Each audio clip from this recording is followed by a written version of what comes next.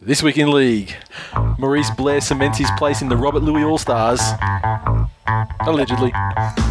The judge finally hands down Gerard Beale's punishment for killing Lockie and sentences him to life at the Dragons. The Gold Coast Titans reveal plans to increase game day pie sales by 5,000%. In related news, Gold Coast Titans signed Dave Taylor.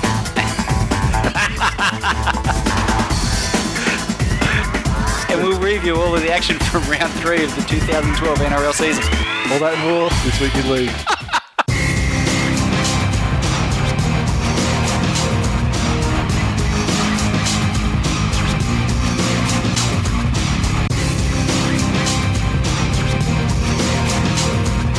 Welcome to episode 79 of This Week in League. I'm Nate. And I'm Glenn, and you're talking very fast. Was I? Yes. I was talking very loud, I thought. And fast. Well, whatever. I'm excited. You are? Yeah, I mean, we've been well warmed up. You're pitching a tent. We've had pitching a tent because, as I was going to say, I mean, we've had some Thai masseurs. Have we? Warming us up. When were they here? Getting us loose. And hopefully, the happy ending for you, the listener, is that it's not a shit show like last week. Yeah, well, apparently. Got some heavy criticism from some loyal members of TWiL Nation. Well, loyal members, really, okay. I'd call that into question. Well, they did validate their criticism by saying, I did listen all the way through. Yeah. It's just like when your missus just says to you, like, yeah, geez, I stayed awake the whole way through. Geez, that was done. Yeah, but I stayed awake for the whole thing. Yeah, it made us feel heaps better. Yeah, thanks very much. Like staying awake for a minute's a fucking achievement. So anyway, Glenn, last week, shit show.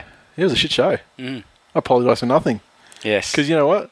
Out of the amount of tweets that we said it was a shit show, that's probably like 4 times the amount of tweets saying it was an awesome show, what those idiots talking about. Yeah, I'd agree. But there were a lot of things that took place that enabled us to... well, it didn't really enable. It caused us to... Prevented us from...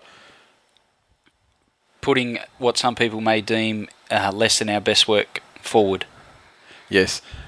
Namely, well, I mean, like, we won't go into too much, but we lost about 55-60% of the show, and so then we backed up again the next night. Yes. After I was recording another show. That's right. So we started kind of like 10:30 or something like that. So most of the show was recorded at about 11:30, 12 o'clock at night. Yeah.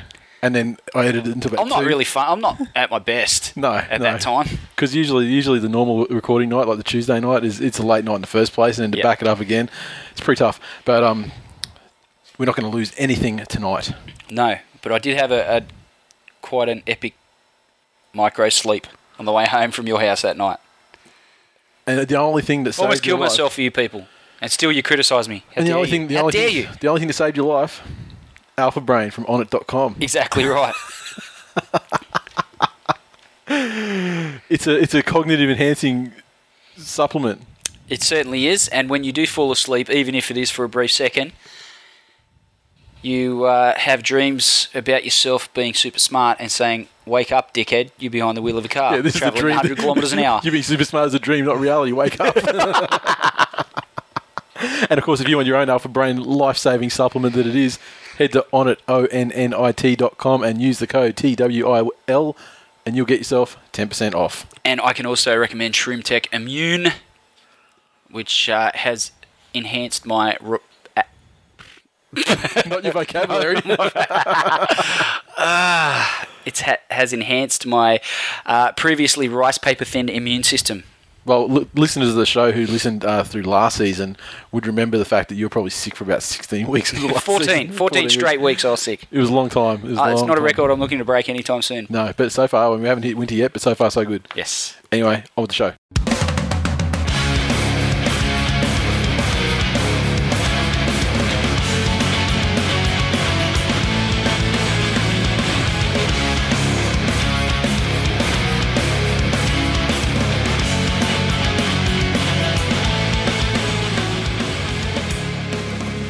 News. First story I have here on the list is Tony Williams facing the injustice of a 10-week suspension for an allegedly dangerous throw.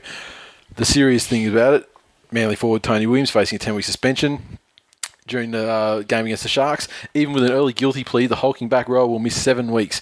A 10-week suspension would rule Williams out of Origin 1, for which he's been earmarked by New South Wales coach Ricky Stewart. Tony Williams playing Origin. Imagine that. Hasn't he transformed himself? Following a bumper end of 2011 and a scintillating start to 2012.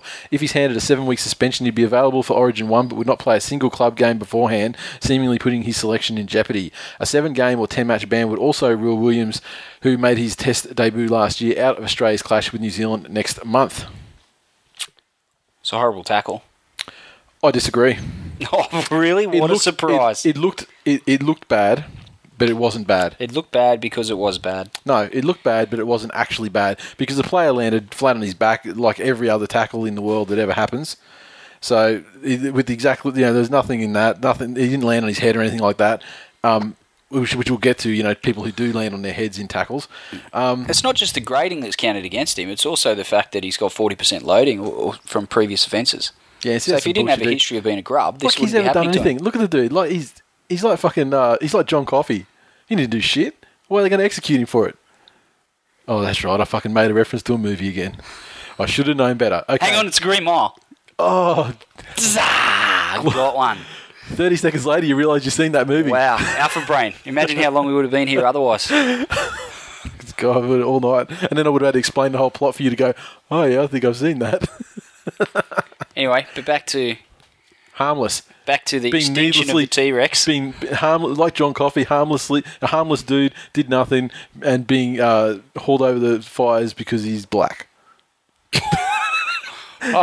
Oh, we're going there, are we? You're playing the race card, Johnny Cochran.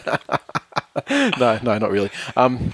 Now, yeah, I think it's probably worth 4 weeks, but the fact is there was definitely no intent in it. I mean, you could tell. I mean, he basically just had him with one arm, and the dude's flipped because he's just a midget and he's soft as a.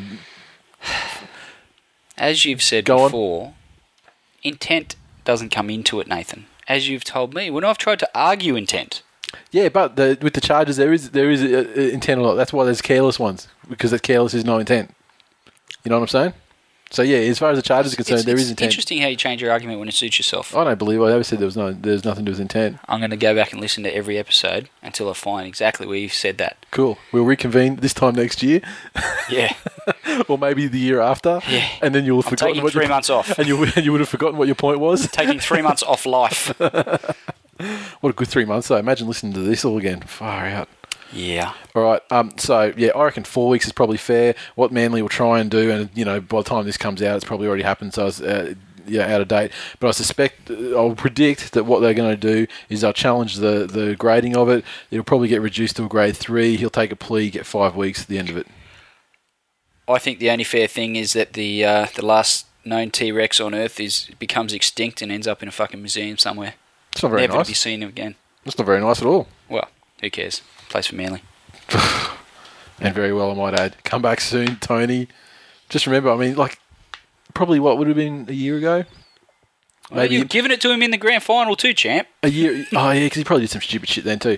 I was just telling him to run the ball. I wasn't giving it to him. I was just encouraging him. Like any concerned parent. It didn't sound very encouraging, mate. I was fucking tense at that stage of the game, dude. You know what happened. Anyway, late 2010, when he was out on the wing doing nothing, I would have welcomed a 7-week suspension for T-Rex. But now, dude's indispensable. He's sensational.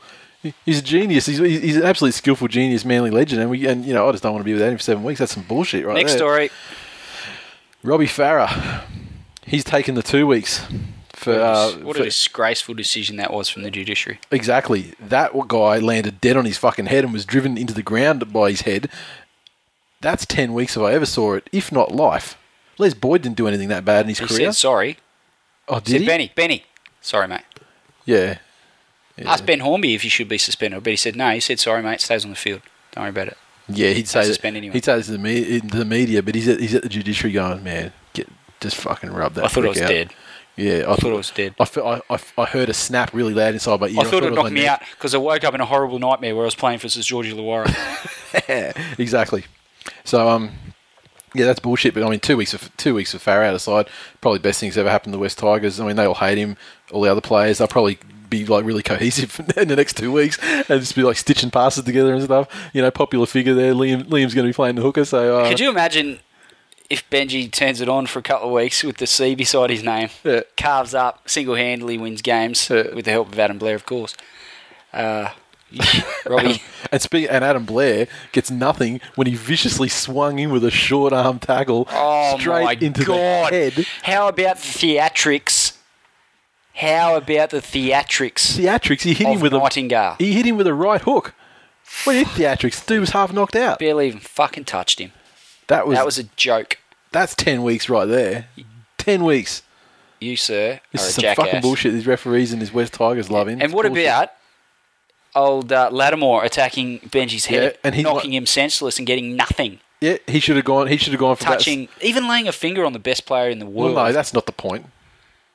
The point was it was a high tackle. He should have probably got a couple for his troubles as well. Sure. Well, depending on, like prize and all that sort of thing, he probably would have gone off with an early plea or something. But he should have definitely been. Yeah, he should have been done as well. I agree. Some enforcer Adam Blair's turned out to be. Lattimore should have left on a stretcher. Should have. But Blair only takes on 6 at one. If it's 1-on-1, he's no. Sorry. Did you see? Not a fair fight for you. Did you see him pull the thigh day action on Friday night? I saw him make sure that he was in the middle of it. There was a scuffle, and he started from the outside, moved his way behind the guy to attack him from behind. No, what he did was, and then want to go on with it. What he did was he walked over to the altercation, said, "Boys, this is what they're paying me for." Pushed his way into the middle, said, "Come on, put 6 of your best up. I got this. But the Dragons couldn't find 6 blokes in their team willing to fight him. Well, exactly. I mean, let's face it. I mean, they only field, every starting lineup, really, except for Origin time sometimes. I mean, they only have 16 men in their side anyway, and plus Ben Cray. So, and Jamie Soward, by that criteria, I mean, he's barely... Jamie Soward wanting to punch on with Bo Ryan. Yeah. Oh, who wouldn't know? Bo Ryan's annoying as fuck. Get him off Thursday nights and he might find less punches aimed at his head. See, Marnie wanted to punch him too in the other week as well. All right. But we're not talking about Bo Ryan. We're talking about the travesty that is Robbie Farah's suspension. All right, then.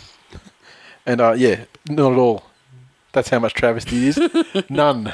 Zero travesty. Watching it during the game, he was always going to get at least a week, I figured. And when the grading came out, you can't really argue with it. It ended up pretty ugly. Again, there was no intent. And didn't drop him on his head. He actually drove him on his head. So there's definitely intent to maim the player, potentially even kill the player. And I think he's very lucky he only 2 weeks. Yeah, it's Ben Hornby. Yeah, well, there's that too. And that's probably why it's 2 weeks. Okay. He was a gentleman of the game, I might add, and took it very well. Whilst his teammates wanted to punch on, put his hand up, said, "No worries, Robbie." Because he was knocked Thanks, out. champ. He was half knocked out. He knew he didn't have much left on the energy bar. Even Robbie could have knocked him out. Yeah, it was a bad one. It finished badly, and to be honest, I think he's pretty lucky just to get the 2 weeks. Sick of talking about the West Tigers. Next story. West Tigers to sign Willie Mason. Almost 2 months of speculation surrounding Willie Mason's comeback finally crystallised yesterday when Tigers boss Stephen Humphries confirmed the joint venture club was in talks to immediately sign the colourful 32-year-old. Colourful. Tim Sheens describes some of the language he uses on Twitter. Allegedly, Tim Sheens initiated discussions about a 2-year deal earlier this month. There was originally some concern from figures above, but 2 consecutive defeats in which young Tigers props Matt Grote and Aaron Woods were dominated appear to have quashed opposition to the former Blues enforcer heading to Concord. The loss of international duo Gareth Ellis with a cork and Keith Galloway toe has weakened the Tigers' depth up front. So apparently, do you really think those young blokes were dominated? You really think that's what we're going to pin our loss on? Losses. The 2 props? Losses. Plural. I don't know that we lost the Manly game because our young props were dominated. They were dominated because Gareth wasn't there to save them. I think they acquitted themselves quite well, and Gareth's injury went some way towards I don't acquit them at all. I find them guilty. Guilty of being dominated. Wow. I feel for those boys. I do too. They're going to be looking for a new club when they get pushed out to accommodate Willie, the next Adam Blair. And obviously Farah, this is the beginning and end for him as well. I mean, he took the 2 weeks because, West Tigers club in crisis. Players bewildered. Willie Mason. And he's dropped 5 kilos apparently since late January from a bit of a concerted personal training regimen. Yeah, that's good. He's been playing in the centres in the 5 games of rugby union he got. Over 2 years. And a couple of games. He was signed up for some league club. Did he actually ever play for him? I think he played twice, 3 times. Hull. For Hull, yeah. He didn't run out there many times. He left real early in that stint. Yeah, he didn't. Apparently from our unwashed correspondents in England, they tell me he didn't go too good. Look, if Willie regains the form that he showed at the Cowboys, I don't know that he's going to regain his best form from whatever good games he played for the Bulldogs. That was possibly, arguably, his career form, hey? At the Cowboys? Yeah. I think he played excellent that season. If he gets I'm back definitely there... not a fan at all. I'm the last guy to give him credit. Yeah. I think he did really well at the Cowboys under pretty much... In what was a shit season for the Cowboys, I think he was a shining light. Yeah. Under all sorts of pressure and scrutiny every time he ran onto the field. I think he's going to be a long way from his best during his heyday at the Bulldogs and his state of origin Australian representative times. But if he can play somewhere along the lines of where he turned out for the Cowboys, then I think he's a useful acquisition. As long as he stays out of the papers and keeps his mouth shut. And that's always a thing with Willie. And the money they're going to pay him, I mean, you'd think they'd probably... I haven't heard him talk about money. I heard a second-tier contract, which means... So do you reckon they'll... I mean, I think they probably would be smart to bring him through, New South Wales Cup, just at least, because... Yeah, there is some match fitness, definitely match fitness concerns. Yeah. And the way that these young props, Matt Grote and Aaron Woods, have been dominated, I mean, you can't have like a half-done ex-player coming off an unsuccessful... You're still running with the dominated line, I like it. I got it out of the newspaper. I didn't make it up. I wish I did, though. Probably out of the Telegraph. You believe everything you read in there. I can see that. It really gets under your skin when you hear about Matt Grote and Aaron Woods being dominated. Might even be the title of this episode. Matt Grote and Aaron Woods were dominated. If Willie behaves himself, keeps his mouth shut, and does his role for the team, I don't have an issue with him signing. But based on Willie's career, keeping his mouth shut has never been his forte, least of all on Twitter. Yeah, but with Bryce Gibbs going to the Sharks and pretty much exiling himself from Twitter during the season. That's another flip side. The Tigers need a Gronk on Twitter to represent them. But that's the flip side of all this. We got rid of Gibbs and Fafita. Yeah. Now all of a sudden we're going to bring Willie in. Yeah. Maybe we could have kept one of them. Yeah, Fafita, very young. He was good. He was great. He was every bit of Willie Mason at the Cowboys and then some. Yeah. But no, apparently. No, don't need him. Need Willie Mason. We need someone to further destabilise the club. Like this whole Benji and Robbie feud.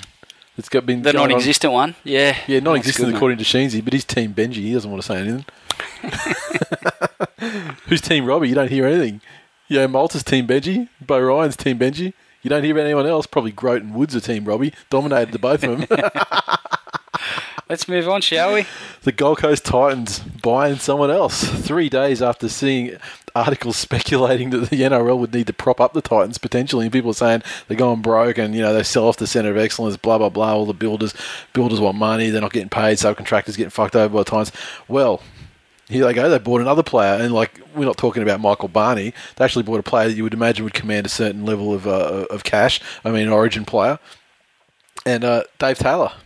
Queenslander, Dave Taylor, 2-year contract, 2-year option, and that gives the Titans 4 State of Origin forwards. So you've got Nate Miles, Ashley Harrison and Greg Bird to add to that set. Not to mention Luke Bailey is a representative. But I imagine that Luke Bailey's going to get the arse now. I mean, I think he's going to go. They need that cash badly, and I think if Princey doesn't watch himself, he's going to get the arse too. Because he's rubbish. Princey might be playing in England next season, eh? It's possible because he's really lost it, eh? He's lost it. I mean, it's over a season now. I think he's playing behind a forward pack that's not exactly holding its own against in the game so far this season. Yeah. They've been moderately competitive, but as every game's worn on, with the exception of their win over the Cowboys, when the Cowboys, as we've said the last couple of weeks, were fairly woeful. Yeah. I think Princey's been on a hiding to nothing playing behind a well-beaten pack most weeks. So, having said that, if the forward starts to dominate, how much improvement has he got in him? So, well, I mean, if the forward did dominate and the side didn't even turn up to play like the Cowboys did, they got 18 points out of him. It's not exactly I'm a huge Princey fan, but there's also speculation that the Titans are going to go after Cooper Cronk. Yeah. But how the fuck are they going to afford that? After having contracts. We've spoken about salary sombreros as opposed to salary caps on the show before, but fucking hell. I could speculate. Put him on 2+2 deals, 2 years with a 2-year option. Club will probably fold in 3. So what you do is you heavily back end the contract for the last 2 years. Pay him $50,000 a season for the first 2 years. I don't think they're going to fold, but... No, I don't think they're going to fold either. I think at some point Michael Searle might be the guy to fall on his sword. Because this is all bad publicity for the club. And Michael, you remember when the Titans came in and leading up to, obviously to get the franchise back in there, and for even the season maybe 2 afterwards, that dude is a god. Yeah, he was golden. He was a golden absolute god, golden boy. They were saying he was a potential future chairman of the commission. Chairman of the commission. Yeah, wow, how the mighty have fallen. And can't manage a building project to save his life. With all that's gone on and some of the other accusations that have been levelled at the club, that whole Prince's house thing from a couple of seasons ago... really swept under the rug, wasn't it? It certainly was, and at the time you kind of were obliged to take the word of Searle and the Titans, given his reputation, his squeaky clean sort of image, but the more of these sorts of things that come out, it makes you wonder... I always thought that there was, that there was at least a little bit of fire there, where because there was a lot of smoke going around at that time, and it really did get to sort of like, no, that didn't happen, and then everyone's just like, all right, back off then. Look, he's had a pretty charmed run there at the Titans, but the worse their performances get, and with all this off-field stuff going on, I think it's going to come a time where people are going to ask questions of Michael Searle. They're offering 5-year deals to William Zillman, and John Cartwright's stitched up for a long, long time. Yeah, he's another Princey was a 5-year deal. Yeah. These all, they all seem pretty good on face value, but the money's got to come from somewhere. Yeah. And if the team's not performing, then you've got these guys that are part of a squad that's underperforming, and they're on long-term, big-dollar deals. And then we're still building centres of excellence. And and the crowds are still, they're not improved from what we saw last year, because we went down to half a dozen games last year, and they on TV they look worse. I mean, they still trot out like 11-something as the official crowd figure. Yeah. But geez, they don't look at anything. No, I mean, it's hard. I don't normally watch the game with an abacus, but the crowds look far from... But we've been there when there's 25 in there, like, All Stars or and like the Test match. And I've been in there when there seems like there's 5 in there. Yeah, exactly. So there is a massive difference. And finally, we mentioned at the top of the show, Maurice Blair. He seeks to emulate Robert Louis' career trajectory. There's been an incident. Melbourne's Maurice Blair has been fined an undisclosed amount and stood down by the NRL club for 2 weeks following his arrest for an alleged incident on the Gold Coast early Sunday morning. Blair was charged with an unlawful assault following an altercation with a female following his side's win over the Titans on Saturday night.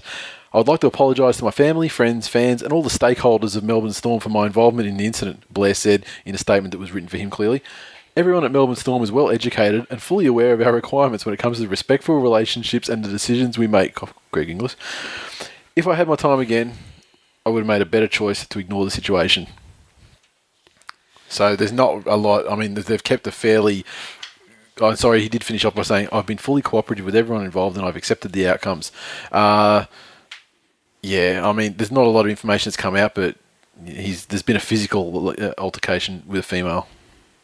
Which, when you put those things in that sort of context, it's not a good look for him, is it? No, not at all. And apparently, I saw some Penrith fans sort of saying, like, what a shock. Yeah, well, I don't know about his history of altercations with women, but he definitely got into some trouble there at the Panthers at the end of his stint there, which ended up with him making his way down to Melbourne. So. Yeah. Where he's been, not a revelation, but he's been pretty good. I rate him as a player, but... He did well for my fantasy side last year as, a cheap, $87.5 centre 3/4. Good defender, but obviously he's got some wires loose upstairs if that's the sort of thing he's getting involved with off the field. Yeah. But hopefully they do investigate it fully and the whole context of the thing comes out. And if he is free from blame and, and should be acquitted as such. But if he's not, then... Send him up to the Cowboys. Well, let's hope it doesn't get just swept under the carpet until people sort of forget about it and then he sprouts out somewhere else. Like exactly a year later, perhaps. to do the same thing again. Because that'd be a bad look, wouldn't it, Glenn? I wouldn't like to wish that upon anyone, and then least of all the rugby league following public. And then the next thing you know, he's playing centre for the Cowboys. Centre? Yeah. Interesting. Why wouldn't he play centre? Robert Louis doesn't play centre? No, I'm saying Maurice Blair. Right. Fuck me. Oh. Jeez, I was about to go on a massive tangent about how you know nothing about rugby league. It turns out it's me. So let's move on. you just pissed out all your alpha brain. And sorry, I said finally before, but I lied. We got one more story. Jared Beale, of course, at the top of the show, we mentioned that St. George Illawarra. Well, the wording of this article says this: St. George Illawarra are set to poach promising youngster Jared Beale from under the noses of the Brisbane Broncos. But if you talk to Broncos fans, Broncos withdrew their offer, or they said that's the final offer. If that's not good enough, then stick it. That's not poaching. Furthermore, he's got the hands of like an entire fan base. I'm thinking of that player. Who's that player that drops that ball in a crucial time? Ashton Sims. He's got the hands of Ashton Sims in a semi-final where it's all on the line and they're leading by a couple with Mental note, 30 seconds to go. Don't bring up Ashton Sims at a Broncos game when he's playing against them. Yeah? Don't bring up the time where he dropped the ball. Bit sensitive? Oh, you get some looks. Because at the Cowboys game, I yelled out, "Hey Ashton, remember that time when you dropped that ball?" And there was a lot of murmuring and a lot of death stares. I imagine that would be pretty raw. Yes. Because it's one thing for a team to snatch a victory at the very end. Did get some lulls when he yelled out that Ashton wasn't even the best player in his family. Yeah, well, that's a good one. That's true too. Everyone knows that. His mum's better. So the moral of the story is we went on a long tangent there, but Jared Beale can't catch is essentially the story. Yes. And furthermore, he ended the career of Darren Lockyer in the NRL by giving him a flying knee to the face. So thereby smashing his heart, jaw, cheek, pretty much everything else. Yeah, his spirit, his willingness to face Manly in the semi-final. So yeah, so I think the Broncos would be like, "See ya." There's the door. I haven't seen too many fans that were disappointed that he's going. They're all like, "Punt him now." Yeah. Get Gay Guy in the house. If only for the commentary lols. Yeah, and Vossi's not there anymore, so I reckon Ray Hadley will still mispronounce it. Yeah, well, he'll probably, or maybe he'll pronounce it correctly and it won't be funny. So yeah, the Dragons, they obviously lost Fluffy Darius Boyd to Newcastle. Failed to get Tim Moulton across. Looks like they're not going to get Brett Stewart now with signing a Beale. So who knows? Look, I don't know really what to say about Jared Beale. He's a representative player. At the end of the day, he's played for New Zealand, but who couldn't do that? It's one of those pretend representative players. That represents his country. That's not Australia. Like, I mean, I love Wangman, but I mean, represented Scotland in the World Cup. Come on. Yeah. It's not proper. If you change your name to Nathan McGearless, you'd probably get a run too. Exactly. I know how Broncos fans feel, but I don't know about Dragons fans. Are they overjoyed to have... I've seen some positive tweets. They think it's a good pickup. I don't know why they think that, but I mean, the Dragons fans, I suppose, they're not known for their their wit and cunning. No, generally wet paper bags, aren't they? Yeah. So it's a signing. That's about the best I can say for this.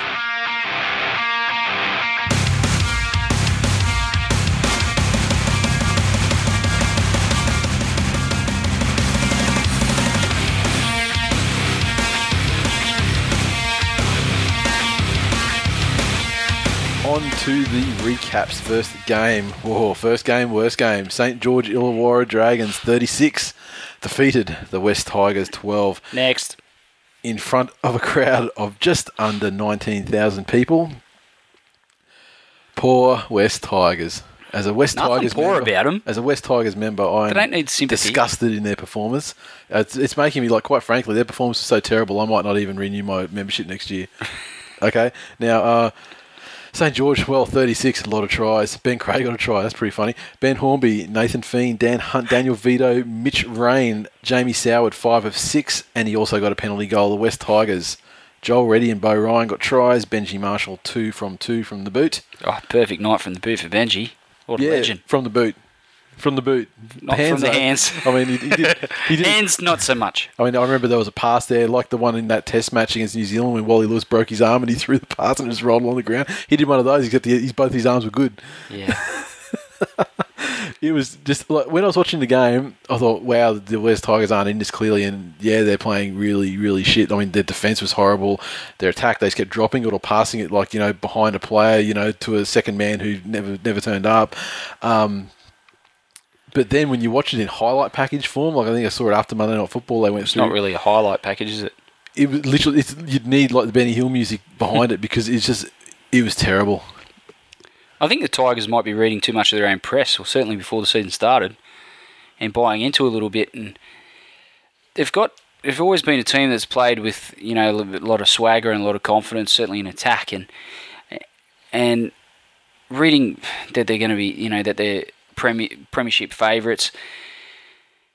And coming into round one against Cronulla, they would have fancied themselves against them.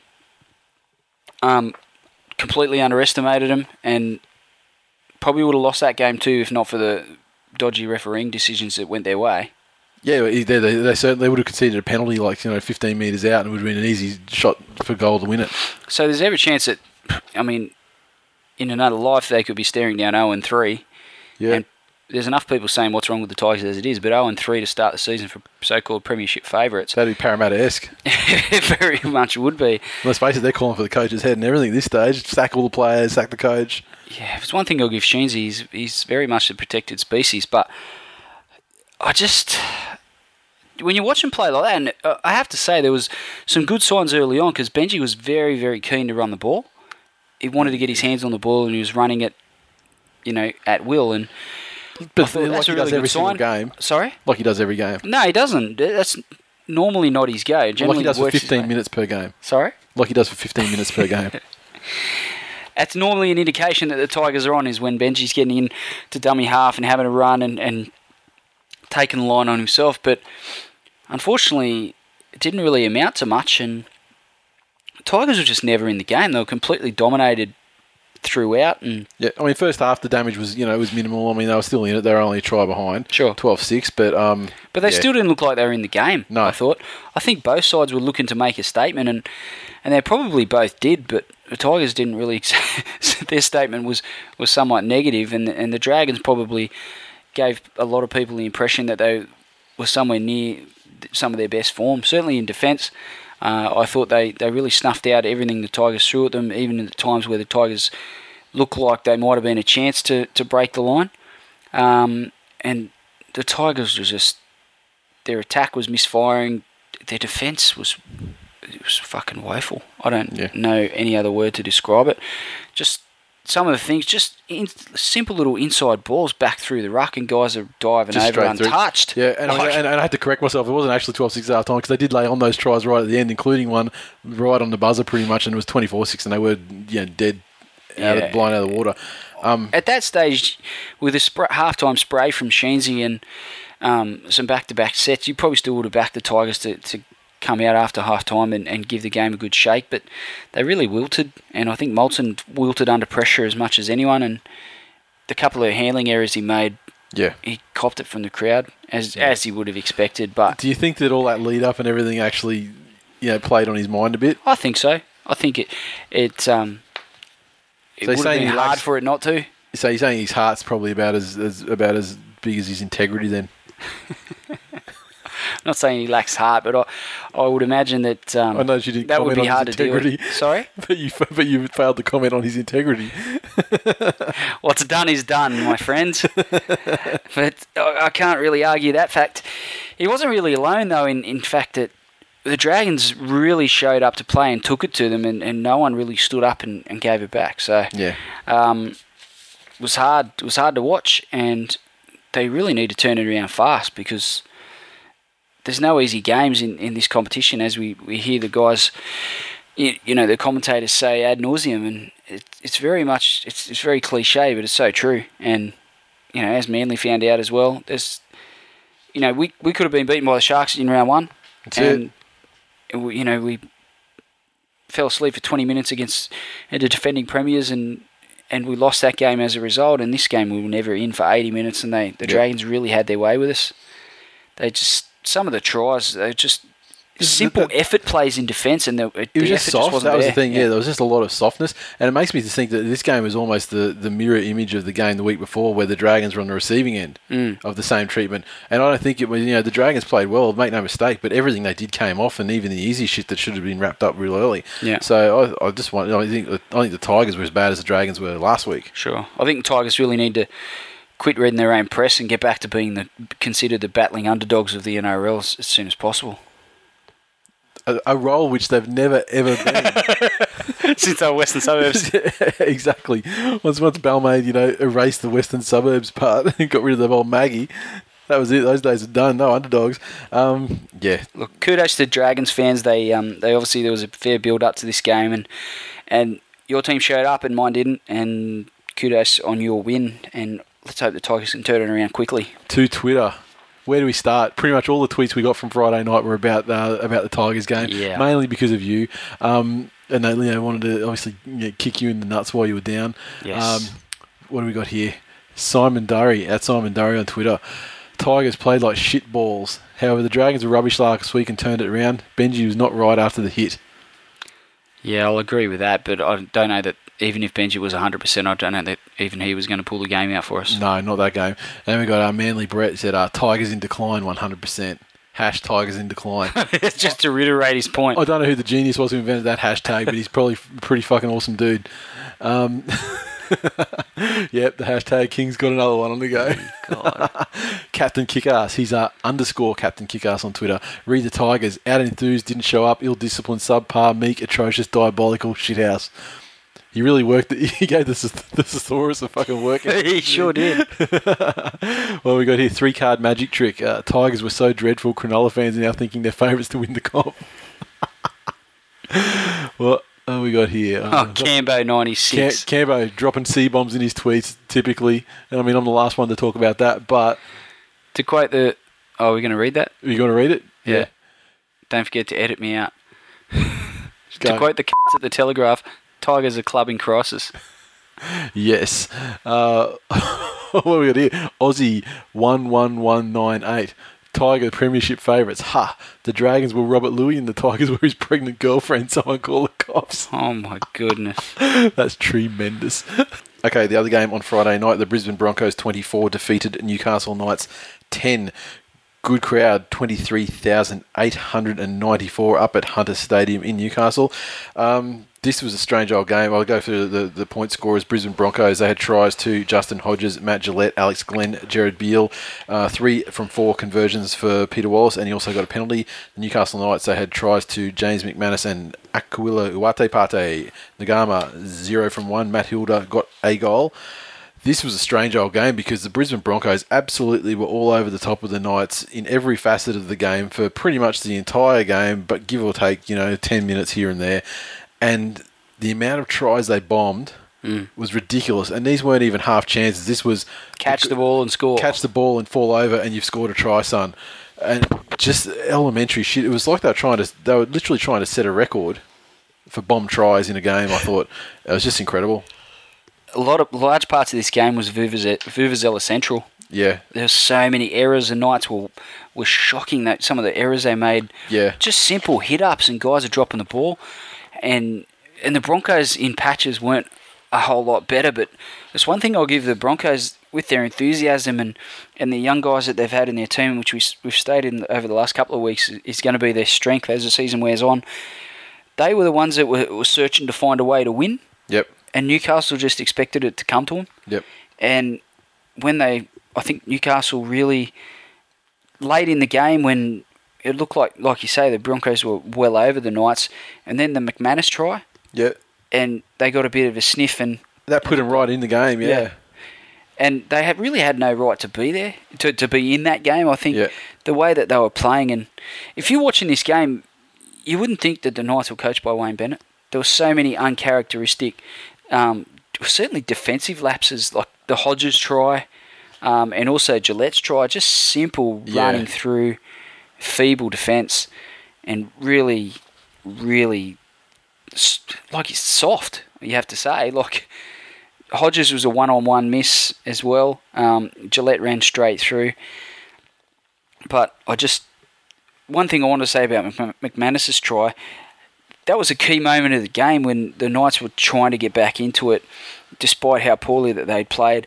McManus takes the kick where the Broncos had plenty of numbers there and looked like, they were lining up to score a try. Somehow McManus plucked it out of the air and ran the length of the field. Poor old Ben Hannett was the guy that was chasing.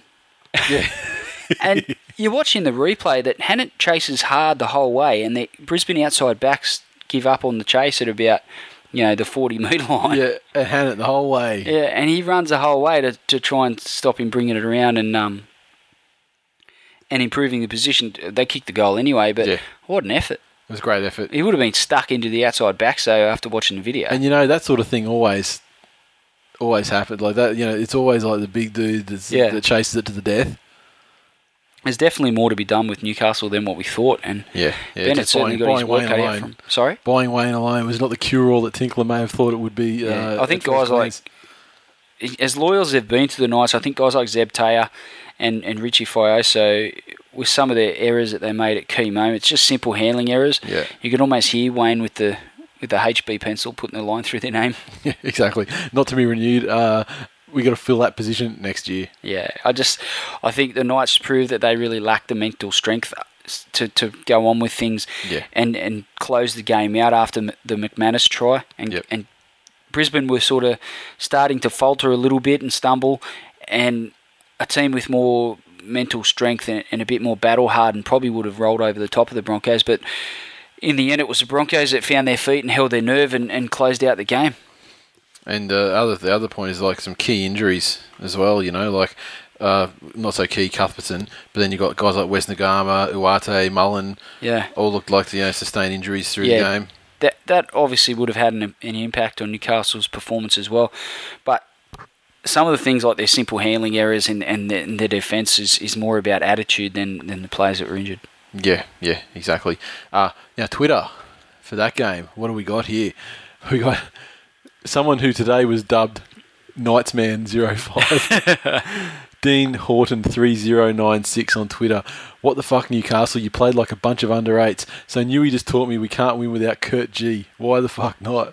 It's a very good question. When you got a team they can't lose without Kurt Gidley. You can't win without Kurt Gidley. Holy shit. What else have we got here? There's another one there. A better team would have smoked the Knights by 30. Broncos were average at best, but a win's a win. That's true. Then we've got here accurate_4x. The Bronx look good in patches. Good young core of players that will do very well in the future. Got some talent in that pack. Yeah, Petro sort of holds it together well as well as the Polar Bear, so...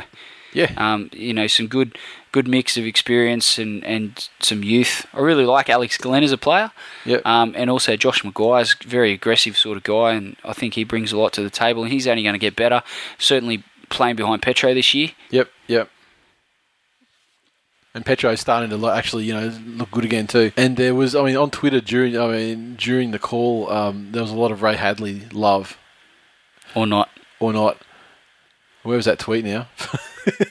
There we go. There we go. Ray Hadley. Oh, sorry, the itchy scrot. Scrote. The dude's class. Yeah, definitely. All right. He said, Ray Hadley, please remove Jared Mullen's penis from your mouth. And is that the guy from Dawson's Creek in his profile pic? It looks like it, or he is, or the itchy scrote. He's a doppelganger. He bears an uncanny resemblance to James Vanderbeek or whatever that fucking dude's name was. Oh, you just happen to remember the guy from his Dawson's last name. Creek. I can't remember. It was a strange fucking last name. Vanderbeek. He's not vanilla like your ass. Righto. All right. And I don't think anyone else... Dawson's Creek fan. I couldn't even fucking tell you anything about that show other than that dude. Something about a creek. And there was that chick with the crooked mouth that's married to Tom Cruise. She was in it too. Katie Holmes? That's the one. Is that where she come from? I think so. Wow, I really need to brush up on my pop culture. Yeah. Moving on to Saturday, the Gold Coast Titans, the poor old Titans. They were defeated quite convincingly by the Melbourne Storm. A score of 30 points to 6 in front of an alleged crowd of 11,254 people. But at least on TV, wasn't there. Looked significantly less. Titans were quite competitive in this game. And it was really at the death when I think that Melbourne started to kick away from them. And once the Titans got a bit of a sense of the task ahead, they dropped their heads a little bit and fell off the pace. Exactly. Titans points came through a lonesome try to Steve Michaels. Scott Prince with a conversion. Melbourne Storm, they had 30 points. Their score came from double to Billy Slater, double to Matt Duffy, Anthony Quinn, Sikamanu also got tries. Cameron Smith, 3 of 6 from the boot. Yeah, you're exactly right what you said. And I think the Titans had as good a chance as anyone to beat them in this game. I mean, they were in it for a long, long time. They've certainly got the playing personnel to do it. I think the scars of last season probably run a little bit deep. Yep. And losing can be a bit of a habit, despite their efforts. And that's something you're going to have to turn around. Because they've been on the big recruitment drive.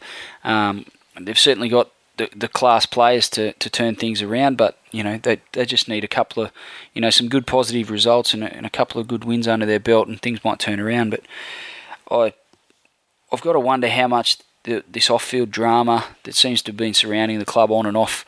Admittedly it does go in the background at times, but it seems to rear its ugly head. I just wonder how much that's affecting not only the players, but also a lot of those fringe fans that would otherwise might be attending games, and that might be having an effect on their crowds as well. It makes you sort of feel for those Titans Legion sort of guys and those group of hardcore supporters. Yep. But it can't be a good thing for the players either. No. To go out with that sort of cloud hanging over the club, and they've got a really good facility there, but if it could be repossessed at any moment. But I just want to add as well, I mean, they had a ticket deal on as well on the weekend. And if you went to that game, bought a ticket for that game, and they lost, you get let in for free next week. Wow. So it was 2 for the price of 1. Pretty much. Still not a massive turnout. Didn't work. So, not great. I mean, it is good to see the club trying different angles to try and get people to show up to the games. The only other thing I want to talk about is there's been an incredible amount of masturbation over a try scored by one B Slater towards the end of the match. Do you also spray fountains at this try? The one through the centre of the one where where Smith put the kick. Oh, where he got the across. kick. You know what? It was a good try, but I'm not sliding off my seat in delight. I mean, I've got to tell you, the one through the middle of the ruck where he took the inside ball and then turned and outran Zillman. Yeah, didn't get Zillman had a good go at him and he couldn't lay a finger on him. Yeah. That was a better try in my opinion. Well, yeah, exactly. I mean, because this other try, the kick was good. It was crafty. He obviously, how many times do they do the cross kick to Slater, who's coming down the middle, within sort of 5 metres either side of the post. But was that the one that broke the record? Is that why everyone's waxing lyrical over it? Everyone's jizzing over it, going, oh, no, he didn't score that. Oh, I can't believe it. He scored it. I never thought he got close. They're looking at the fact it was a wet day. They're looking at the fact that because he scored the try and then he slid 10 metres past the dead ball line, like it was a close thing. And then you watch it on slow motion, looking at it from the other angle where the actual ball-carrying arm is. He catches it, plants it down easily. It's not like he did some amazing, oh, shit, I'm going out, I'm going to plant it real quick thing. He just fell and it scored the try, and it was probably, the ball was well within the dead ball line. It wasn't like, it wasn't something the video ref, No. And if the referee had been on that side of him, it wouldn't have been something that needed checking or anything. I think it's safe to say that he scored more spectacular tries in his fucking 130 odd or whatever, 160 odd or whatever he's got. Exactly. Get off the nuts, guys. Yeah, he becomes the most prolific try-scoring fullback in the history of the game. And, that was a big story coming. Yeah, I'd like to see a table of that just to see how they all, how everyone stacks up on that chart, eh? Yeah. Interesting to see Johnny Slater. That's his dad, is it? His brother. His uncle. His Uncle Johnny. His criminal told brother. Me. His Uncle Johnny told me, he said, you should listen to that Johnny Raper, what he said about Billy during the week. I was saying, he was like his criminal brother that's locked up for murder. His name would be Bevan Slater. Yeah. Are you finished? Yeah.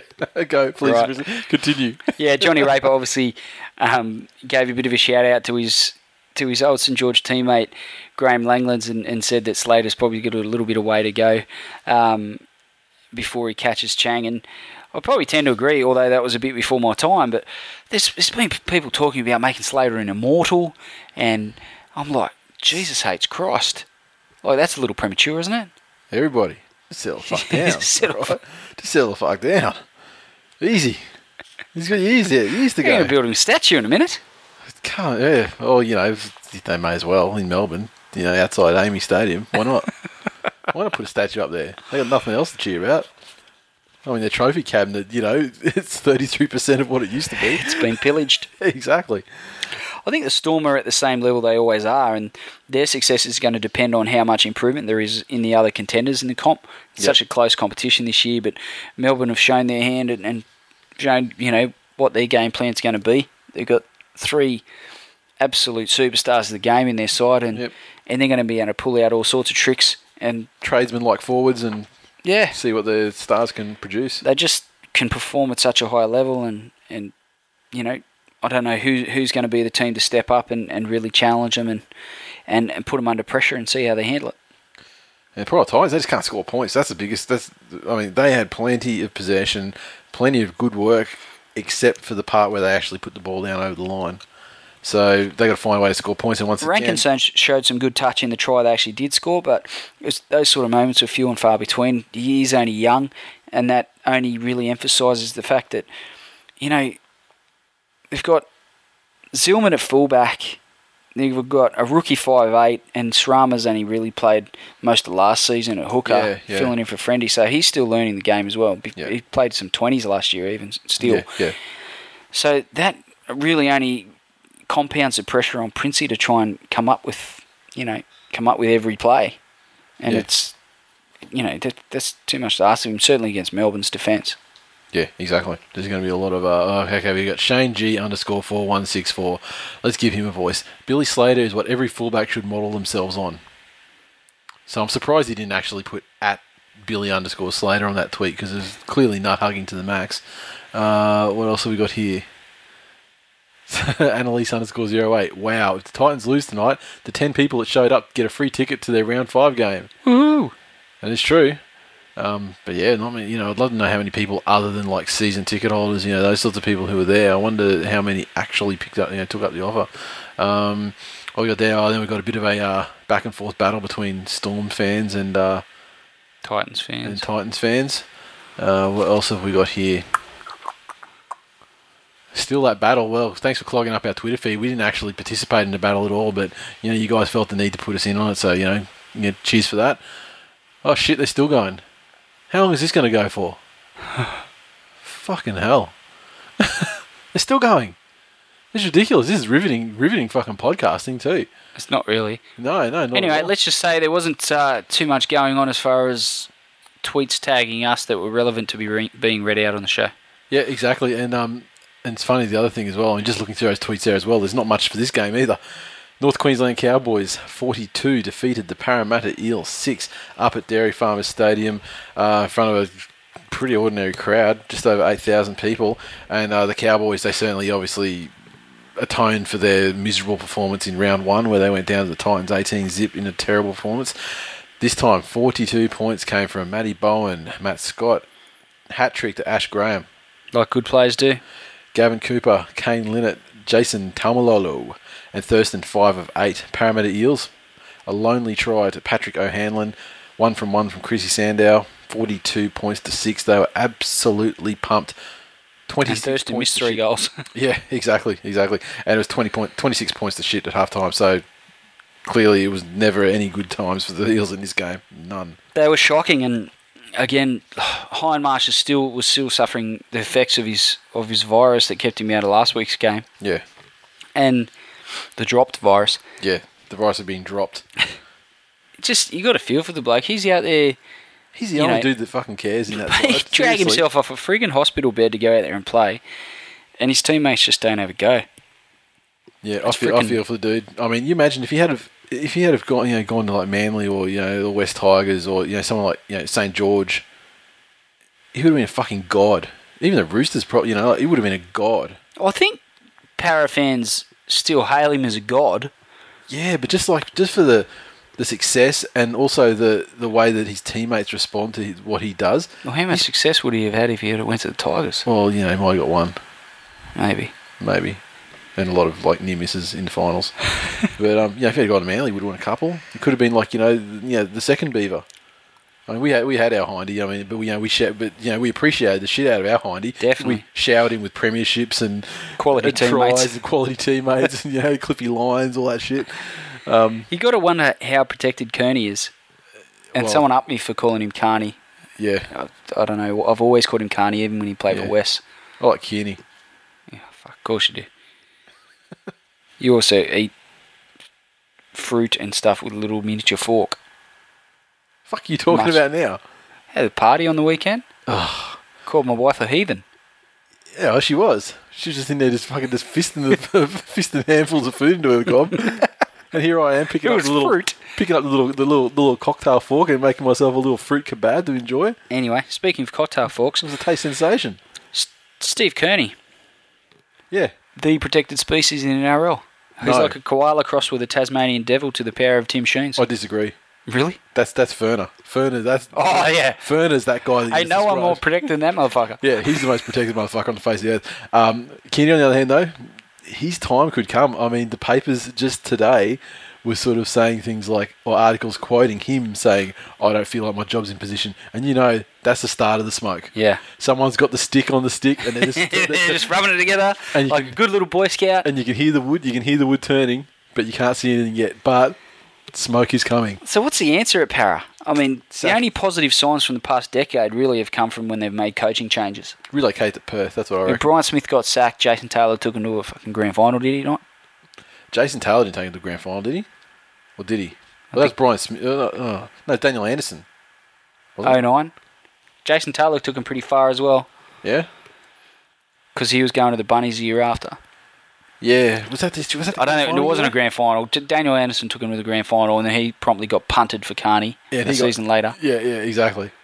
And how's he looking now? Well, pretty shit. I mean, Daniel Anderson's looking fantastic because he gets to comment on Twitter about and take the high road and you'd be real gracious, sort of like rugby league. Yeah, he looks like a hero, but absolute hero. Then you got Kearney, who's like, well, he had 6 wins last season, something like that. Nothing this season, so that's 30 games. He wins 20% of his games. That is atrocious. And to be quite honest, his biggest claim to fame was being an assistant to Craig Bellamy. Yeah, and then an assistant to Bennett or having Bennett, Kiwis. Mentor him when he was coaching the Kiwis. Yeah, clearly maybe he hasn't got the cattle that either of those sides had, of course. I mean, but he's still got some fairly handy representative players under his command. Hindmarsh is a representative player, as is Manor. Yep, I mean Haynes injured at the moment, but Haynes injured, but that doesn't account for last season. Yeah, exactly. And look, if they don't turn it around, he's and gone fast, by round 10. You reckon? If it continues like this, I think he might stay out the season. But if they went 0-10, it'd be tough. Yeah. Oh, but the thing is, yeah, you're right, because I saw an article saying that he actually has something written into his contract that if he gets a big payday if they sack him. 450 Gs if they sack him. So that's that's a year. That's what he's getting each year. So he gets a year paid out if he gets kicked out. So it would be pretty pricey. So they'd probably need to get somebody who's a bit of a like a rookie or someone who doesn't command as high a price tag. But Royce Simmons just got the ask from St. Helens. So might want a job. Royce Simmons doesn't exactly have a great coaching record either, and I don't know that he's the man to turn Parramatta around. Yeah, but I mean, he took St. Helens to the final. True. Look, I don't think we're giving the Cowboys enough credit. They were pretty good in this game. They're fantastic. They were good. They were better than they were last week against the Broncos, and Parramatta were worse. They've really unleashed this season's Ashton Sims too. Young Taumalolo. Try tackling that bastard. I think you're being unfair to him, saying Ashton Sims. I suspect he might mean Tarek Sims. Am I right? Yes. Yes. He did hold on to the ball. Yeah, and he wasn't being heckled mercilessly by me. Yeah. My apologies. I'm sorry, I'm having trouble with names tonight. Yes, they've unleashed this season's Tarek Sims. And I got a good look at him when they played against the Broncos due to our awesome seats. And holy shit, he's big. Yeah. He's about 8 foot wide across the shoulders. Is he on your list? 6'30". No, he's not even close to being on the list. Right. Not even close. A good player, strong. And the fact that the Cowboys scored 42 points and the conditions were so shit. And let's also add that they did it very easily. I mean, they sort of didn't really seem like they got into a real third, rhythm. Fourth gear. They're probably second maybe the whole game. Really bad signs for Parramatta. I don't know what the answer is there. And look, you would think at the very least Kearney would bring, a bit of defensive steel. Yep. Given the structure that he could put in place. Okay, they don't have the same cattle as the Melbourne Storm, but you can put defensive structures and things in place to improve to a point where you're not going to have 42 points put on you by the Cowboys. But also remember that remember the first game of the season they had last year, they went over to New Zealand and pulled off an upset and defeated the Warriors, and they were all like, "Oh, look at the structure that that fucking CUNY, the new system, blah blah blah." They pull off this upset. Oh, it's going to be massive for Parramatta. They proceed to win 5 more games after that. Yeah, that structure. No, that was what you call a flash in the pan.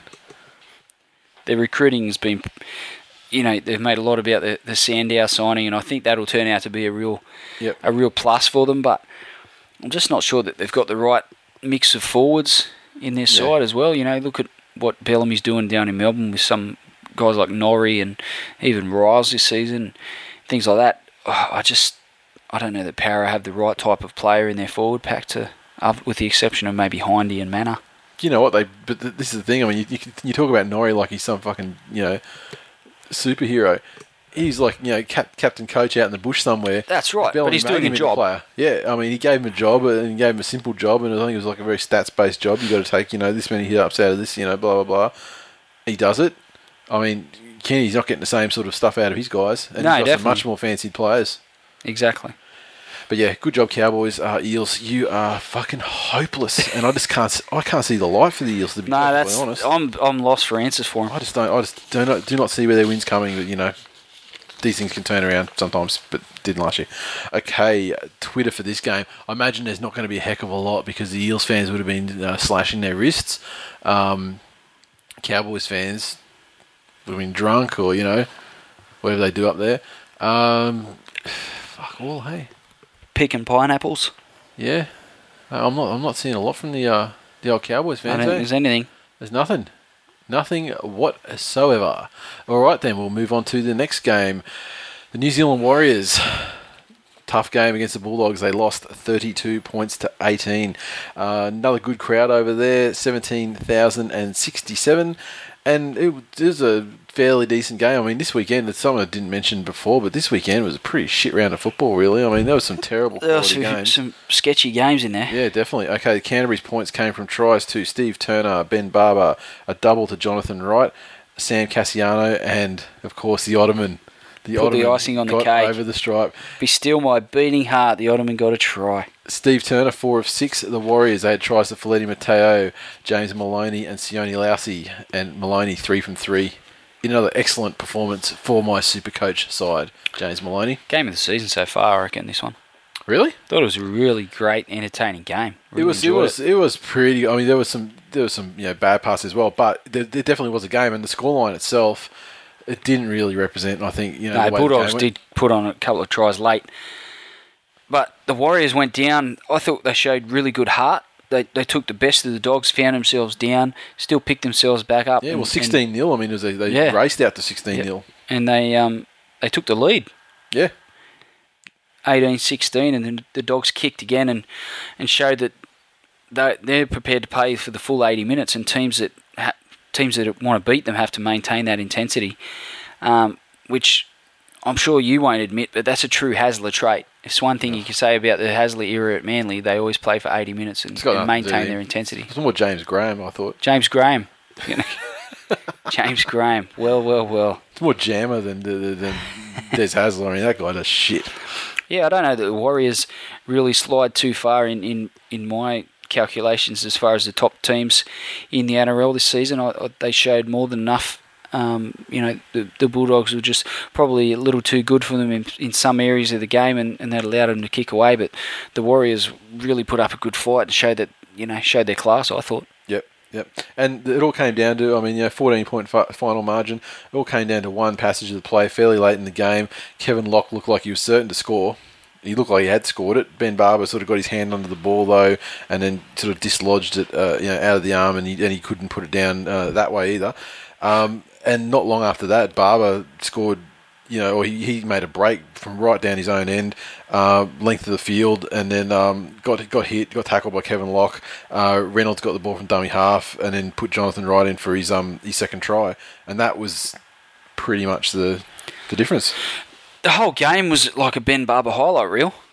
Yeah. He had an absolute amazing game. Yep. One of those games he had, when he was like a super sub coming on for the doggies. Yeah, well, there's a lot of talk, obviously, with Hasler there now. There's been a fair bit of talk about Brett Stewart going to the Dogs and playing fullback for them. If not there, what are the Dogs thinking? If not there, he's going to be staying at Manly because it seems like the door's shut for the Dragons. Yeah, sure.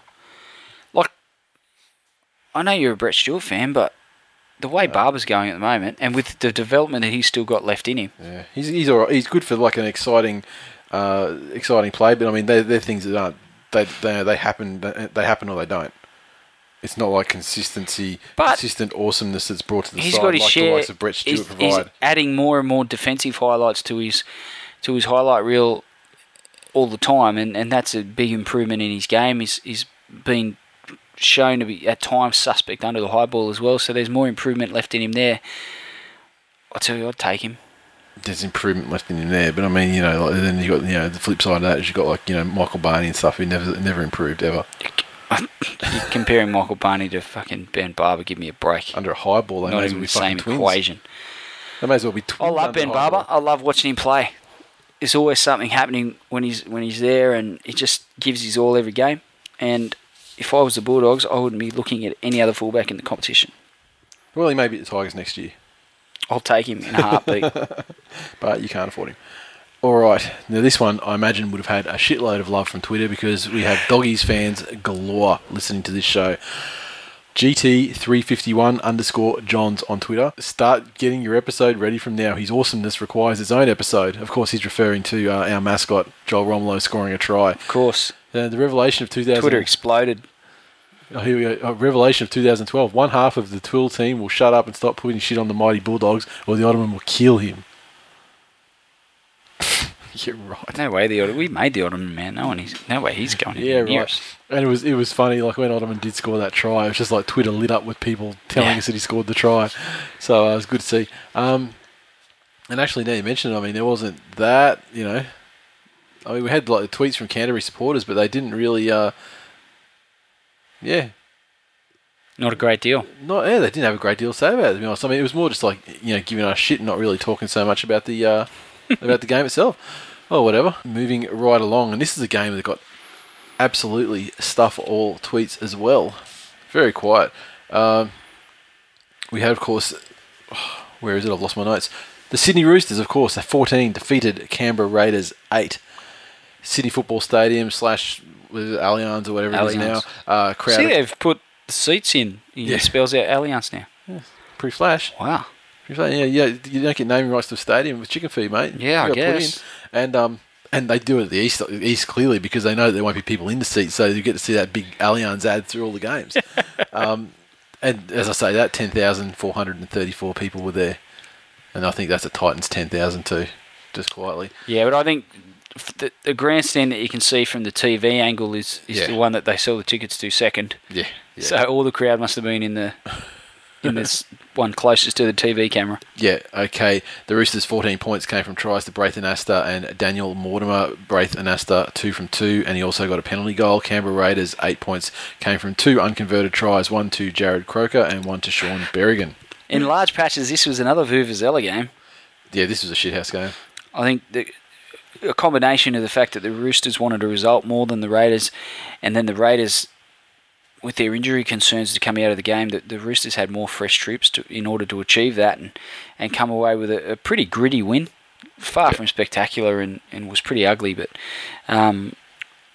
it's one of those games at the end of the season, a lot of teams will look back and be glad that they won, or be ruining the fact that they lost if they missed their 8 by 2 points, Yeah. Obviously, Josh Dugan's injury is a big story out of the game, but also Sean Fensom's bicep injury. That hurt. It hurts Supercoach. I'd only just bought Fensom to replace Corey Parker. Yeah. I think Dugan being injured for a long period of time is going to hurt more than Campese being injured for pretty much the whole of last season. They just put so much emphasis on Dugan. He's also, brings a lot of the direction for the defence, but they look to him also as a first or second receiver in attack and also backing up through the ruck. He has a lot of different roles to play in that side, and with him gone, I wonder, where those options are going to come from. Yeah, exactly. And, how injury prone his career is going to basically... I don't think you'll get anywhere near where he otherwise would have if he could, maintain an injury-free record.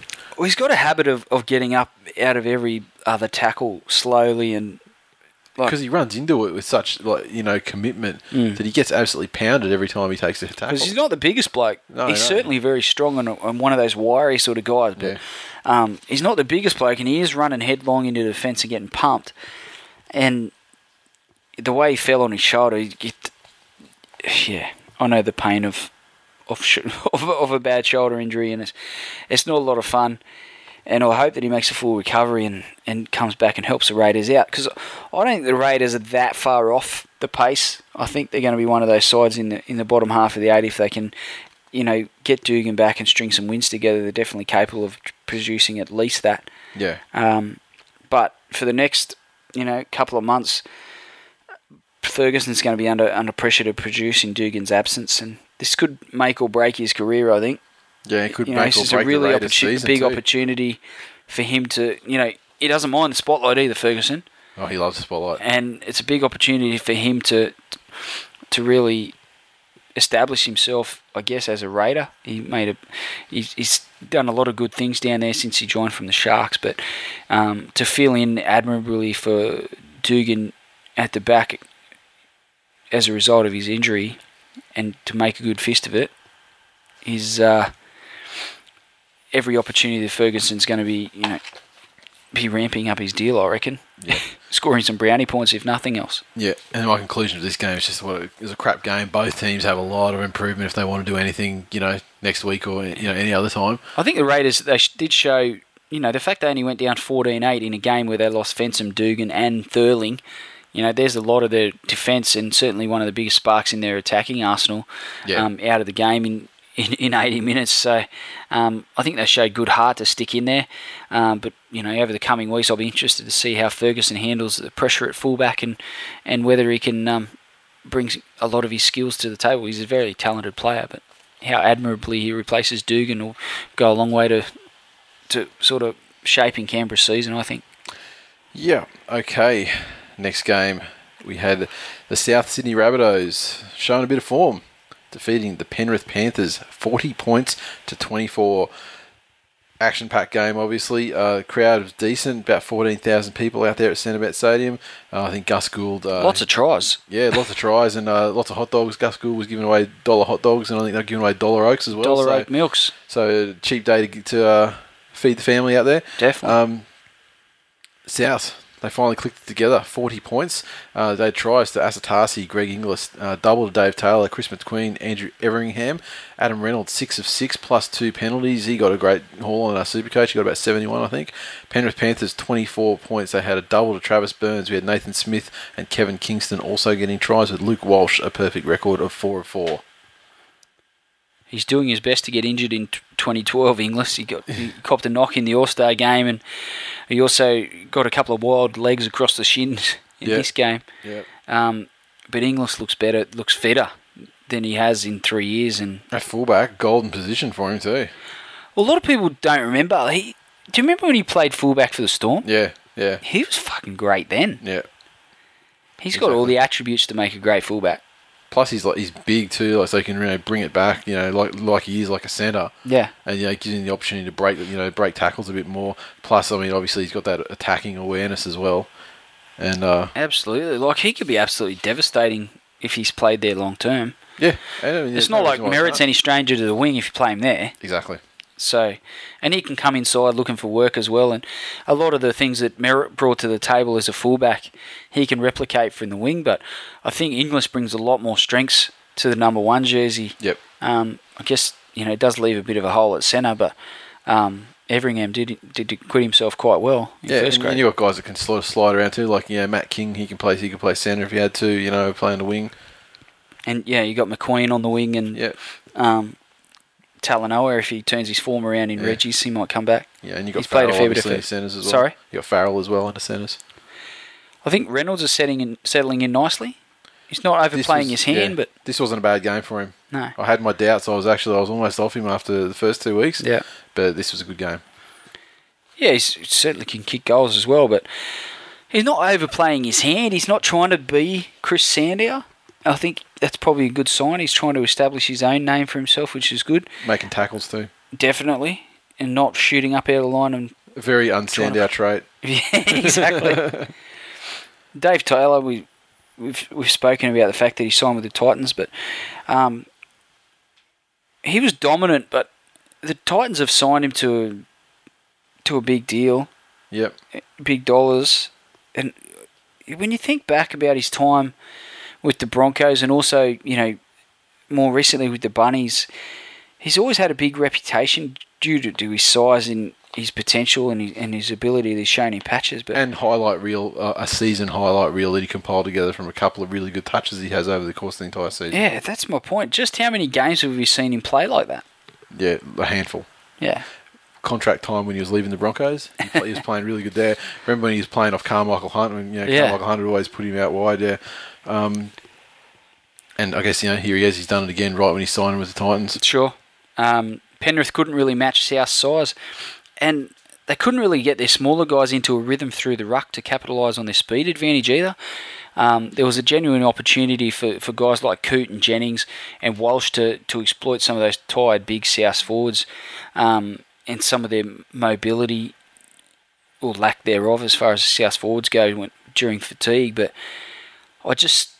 they just couldn't get it done. They couldn't find a rhythm for their smaller guys, and South really dominated with their big forwards and got them rolling, and Penrith couldn't match them. It was, I think a lot of sides are going to find that that's the difference between winning and losing against the Rabbits, and achieving that and getting, taking small guys through the ruck and beating their bigger forwards is no easy feat. Yeah. But I think that a lot of teams are going to find that that's the way to beat South if they can get it done.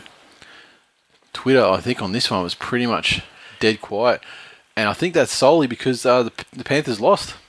We got a lot of vocal Panthers fans, a lot of vocal Penrith fans that'll talk it up when the time comes. But no, let's move on to a Monday night foot bitch. Terrible night at the office. Cronulla Sharks 17 defeated the mighty Manly Seagulls 14. In front of a crowd. It says here the crowd was 8,652. I think that's a typo. I think that's actually 652. And the TV coverage didn't do any favours to the crowd. I mean, you could hear the man, you could hear those dudes. Couldn't hear anything else the entire time. Then basically, it seemed like there were about a dozen Sharks fans congregated around the tunnel to try and high-five players in and out.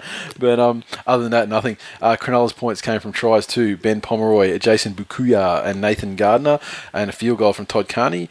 And Carney got a couple of goals too, 2 of 3. Manly's 14 points came from tries to Brett Stewart, Michael Oldfield with a double, Jamie Lyon 1 from 3. What do you got to say, champ?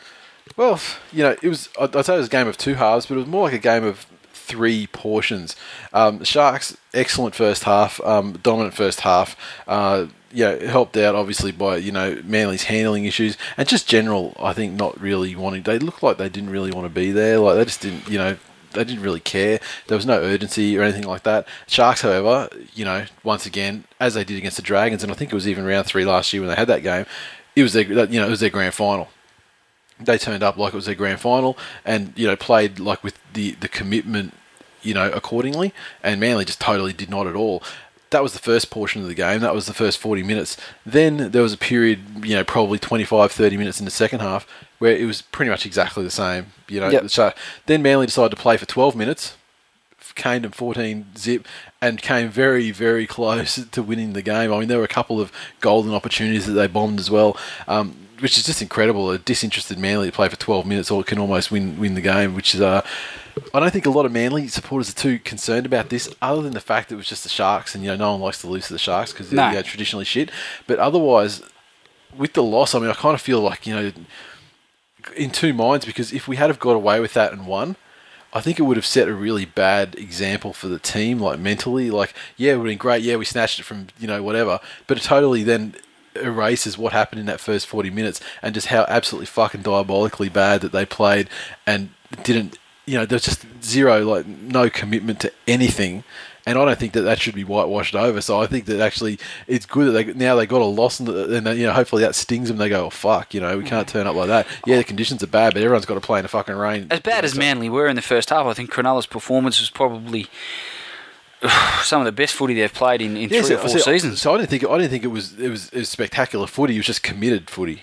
Yeah, absolutely, and that's precisely my point. Yeah. As good as the Sharks get, and it's kind of stuck with them because they're certainly not flash, and they didn't do anything amazing in attack or defence. No, they were just committed. They were there. I think Carney's kicking game really set the tone, and Gallen up front, just unbelievable. That bloke. Props his position. Like the performances he pulls out when he pulls on a freaking props jersey. Yeah. Well, what did he get in a Supercoach? He got 101 or something? He cracked 100? No, he didn't crack 100, but... Didn't he? No, it was 90 something. Oh, sure, he got 101, but yeah. Or maybe it got revised. Yeah, I think he got revised. Like after the lockout, I think he was 101. Okay. Because I remember I was thinking... As when I checked, he was on 90 something. Yeah, I think he was 96 after the game. Like, yeah. A well-deserved man in the match performance. Unbelievable. Is this his full-time position? Based on his performances there, you wouldn't bet against him, but you have to look at Wade Graham as well, and he was actually decent. Yeah, I think Locke's probably more suited to Locke than 5'8". I'm not sure he's quite as quick or as agile as some of the 5'8s in the comp. Locke probably suits him down to the ground. Yeah, a few uncharacteristic errors when Manly were under pressure, and I think Cherry had a poor game, and I think Snake, other than the fact that he scored one try and threw the last pass for Oldies. He came good at the end. Yeah. I think Foran and Cherry Evans were shit for the entire game. Well, not shit, but quiet. And you could actually see the difference in commitment in the very first set of the game or second set of the game when Manly went to do the kick on the fifth tackle and Foran got dragged down as he was kicking it, and then so the ball just sort of rolled away and he didn't get the kick away. That kind of set the tone for what was going to happen, at least in the first half anyway.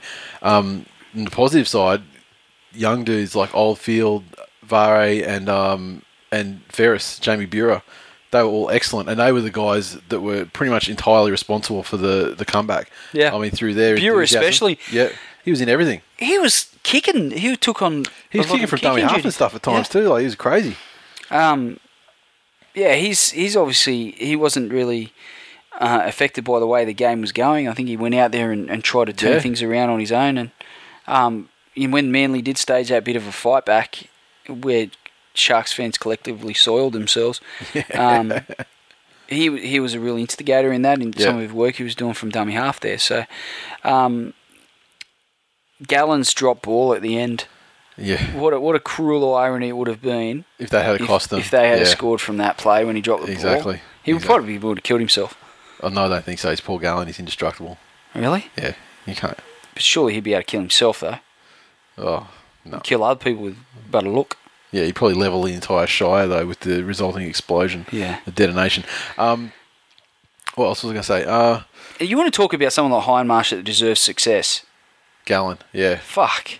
And the problem is... He's not turning out for the fucking Sharks every week either, Hindmarsh. And the problem is Gallen is made from exactly the same stuff as Beaver and Hindmarsh. He's never going to fucking leave that side. Mm. And so it may cost him any chance of getting premiership glory. I can't see him leaving the Sharks. He's got that same sort of makeup where he's a lifer for the club, and for whatever reason loves it. And good on him for having. Could you imagine if someone said to you 4 or 5 years ago that in 4 or 5 years' time you were going to be hosting a rugby league podcast and lauding, waxing lyrical about Paul Gallen's heart and loyalty? Exactly. I thought you'd be waxing lyrical about him beating a girl, or the stuff like kicking some guy, or raking stitches and shit. Yeah, digging into an open wound, trying to pull stitches apart. Massive transformation. Obviously I like Carney as a player as well, so you wouldn't turn your nose up at him. But any side in the comp would fall over themselves to get Paul Gallen in their side. I would imagine that now he's at prop. I reckon that any side would swap any prop that they had. I wouldn't be surprised. Yeah, because I would.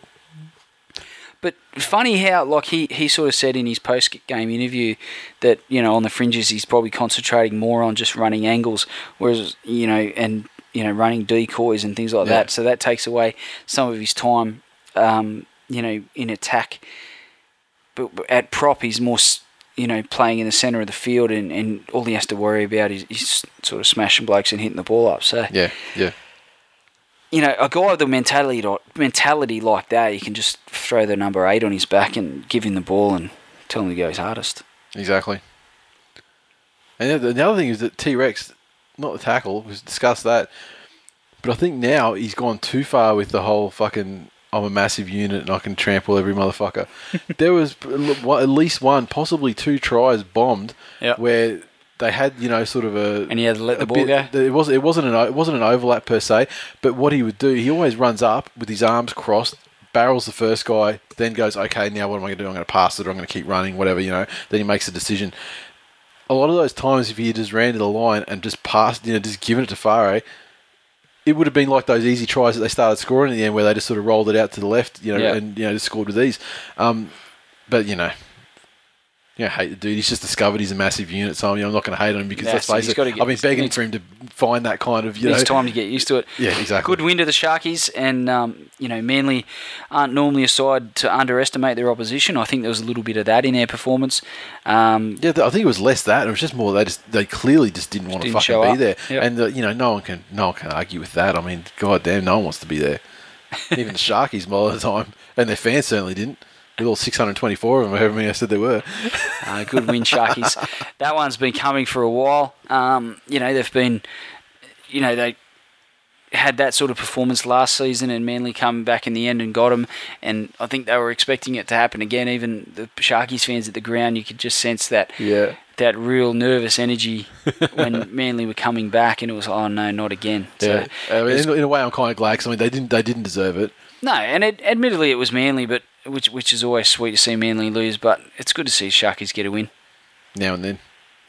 Especially over Tigers. But I will caution the Sharkies. The one thing is as well that, they did this against the Dragons probably more impressively because the Dragons weren't pouring on and coming back. I mean, if this game had gone for another 5 minutes, Manly probably would have won. The Dragons, though, they had it all over them. They were never letting that game go. I mean, problem is, though, it was their grand final and they didn't fucking hardly win a game ever since.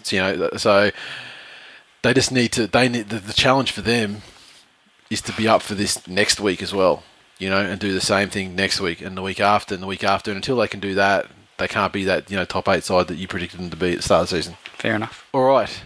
Now I think that actually most of the action for Twitter for this game was a tweet that you sent out.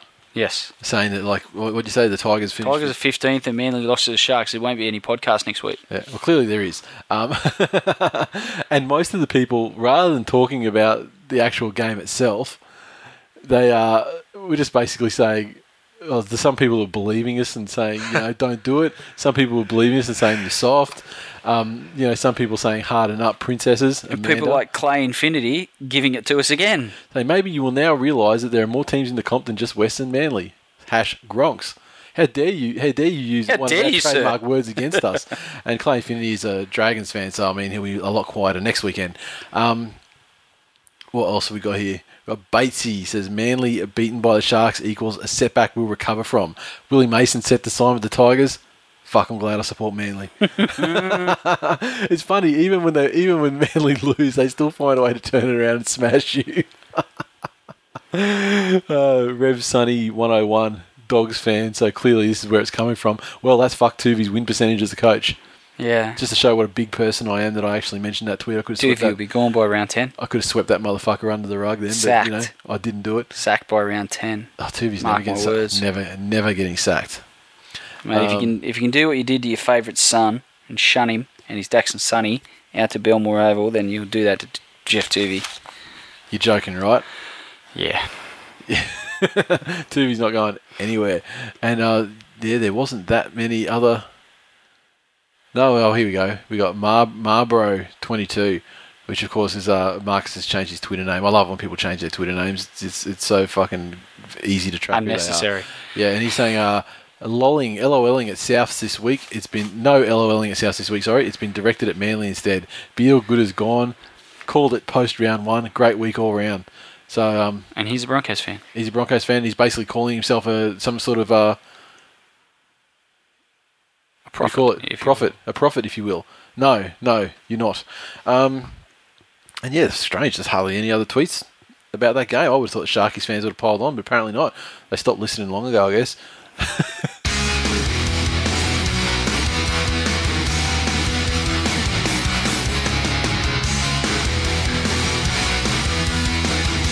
Previews.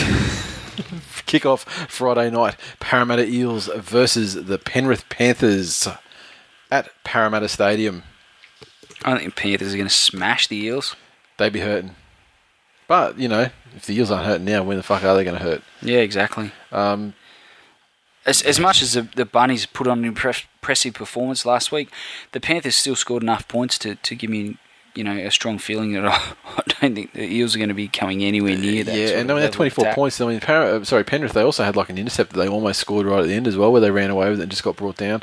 So, they scored a fair few points themselves. Parramatta, on the other hand, haven't looked like they've really wanted to score many points all season. What they scored half a dozen against the Broncos, same against the Cowboys. What happened in round 2? Apart from them losing, I've forgotten who they played and lost to. Warriors. Yes. Same again. They scored about 12 or something, like 12 or 16, something like that. So yeah, not great Eels. And yeah, I agree. The Panthers, get on the Panthers. They're going to win this game. And therefore, I've just put the kiss of death on the Panthers. Jennings, hat-trick. I hope so. He's in my Supercoach side. And this is the first week of head-to-heads. Nice. Can't wait. All right. Next game, South Sydney Rabbitohs versus the Brisbane Broncos at NIB Stadium in Perth, Western Australia. Wow. Yeah, and so naturally in Queensland we'll be getting this one live because it features, the favourite sons. Sure. But Inglis has been named at fullback in a truest indication yet that's where he's going to see out the rest of the season. Look, South can win this. Sorry? South can win this. I feel that they can. I don't feel real comfortable tipping them. No. Whether they sort of stay on enough of a high to, after last week's performance against the Panthers, to put things together against the Broncos and coming out with a win is yet to be seen. It's a tough one. Based on Inglis's form last week, I'd have to tip the Rabbitohs. I want to go. But I think it'll be a fairly tight game. The Broncos have shown that every game they've played has been reasonably close. Yeah. So. Look, I think the Broncos. I'm going to tip the Broncos, but I want to get on the record and say that the Rabbitohs can definitely win this game. I think the Broncos. As far as tipping is concerned, I think the Broncos are probably a safer bet. And I just want to say to Madge, you ever fucking substitute Sam Burgess as much as you did on the weekend again, I will break you. As a super coach. Motherfucker got like 115 the week before last. Yeah. 48. Well, maybe you needed a break, mate. Maybe you needed to get fucked. How about that? Sam Burgess, when I've got the C next to you in my Supercoach team, I demand 115 points week in, week out. Nice. God damn it. He's dropped dead by round 13. Yeah, that's if you play that every week. I tell you, it pissed me off. I was expecting another fantastic effort, and I should have gone safe and just captained up Gal. Okay, next game, the Warriors versus the Gold Coast Titans. Mount Smart Stadium over in New Zealand. Tough away trip for any side, except for Manly, of course. We smash them, but yeah, Titans, poor old Titans. They're going to get fucking pounded. Look, the Warriors have shown that they're a good side this season, and the Titans have shown that they're yet to be proven to be a good side. So I think the Warriors will have far too much class for the Titans, and the fact that they're at home will probably indicate that they'll run away with it. Looking at the Warriors team sheet here, Conrad Hurrell is in 17. Not that injured then? No, obviously 1, 2, 3, 4. Yeah, they do have named a 5-man bench, so there's every chance he might slip off that if he's not past 16, fit. Yeah. So yeah. No doubt left to pass a fitness test if he gets there. He'll pose some issues for the Titans, but otherwise, ultimately, I think it'll be guys like Mateo. Sean Johnson will probably have a field day in this one. This is one to get stock up your Supercoach side full of Warriors players, which I pretty much have too. Could be hat-tricks all around. I think I've got Maloney, Mannering, Jerome Rapati, Ben Henry, Mateo, fucking Hurrell. I've got a lot of Kiwis in my side this year. All right, anyway, yeah. Titans, I think they're on a hiding to nothing in this game. Their inability to score points lately is really going to hurt them because the Warriors are going to come with plenty, like at least 24. Agree? Agreed. Agree with me, bitch. All right. Next game, Saturday, match of the round. St. George Illawarra Dragons versus the mighty Manly Sea Eagles at Win Jubilee Oval at Kogarah. I think Manly will be embarrassed by their performance on Monday night, and although they are coming off the Monday night footy game, I think they'd be looking to turn things around pretty quickly and might get over the top of the Dragons. Yeah. I think the Monday night football thing is going to be a fairly critical factor. It just you can kind of dismiss it. Yeah. You can dismiss it, but it just time after time it happens. I'd be more comfortable if this game was being played on a Sunday. But we'll see what happens. The backs weren't too bad the other night. I mean, they certainly came good at the end of the game. The forwards are the ones that really needed to be embarrassed, especially guys like Jason King, Brent Kite, Dropmo. He was fairly ordinary. Daniel Harrison was shit. Tim Robinson was shit as well. Lussick was actually, people will focus on the fact that he dropped the ball at the end. That did not lose the game. I mean, the first half lost that game. And Lussick's stats were actually really, he had, for the time he had on the field, he had a lot of hit-ups and a lot of tackles, and it was one of his best performances for the club. Just kind of slipped under the radar a little bit because he didn't fight anybody.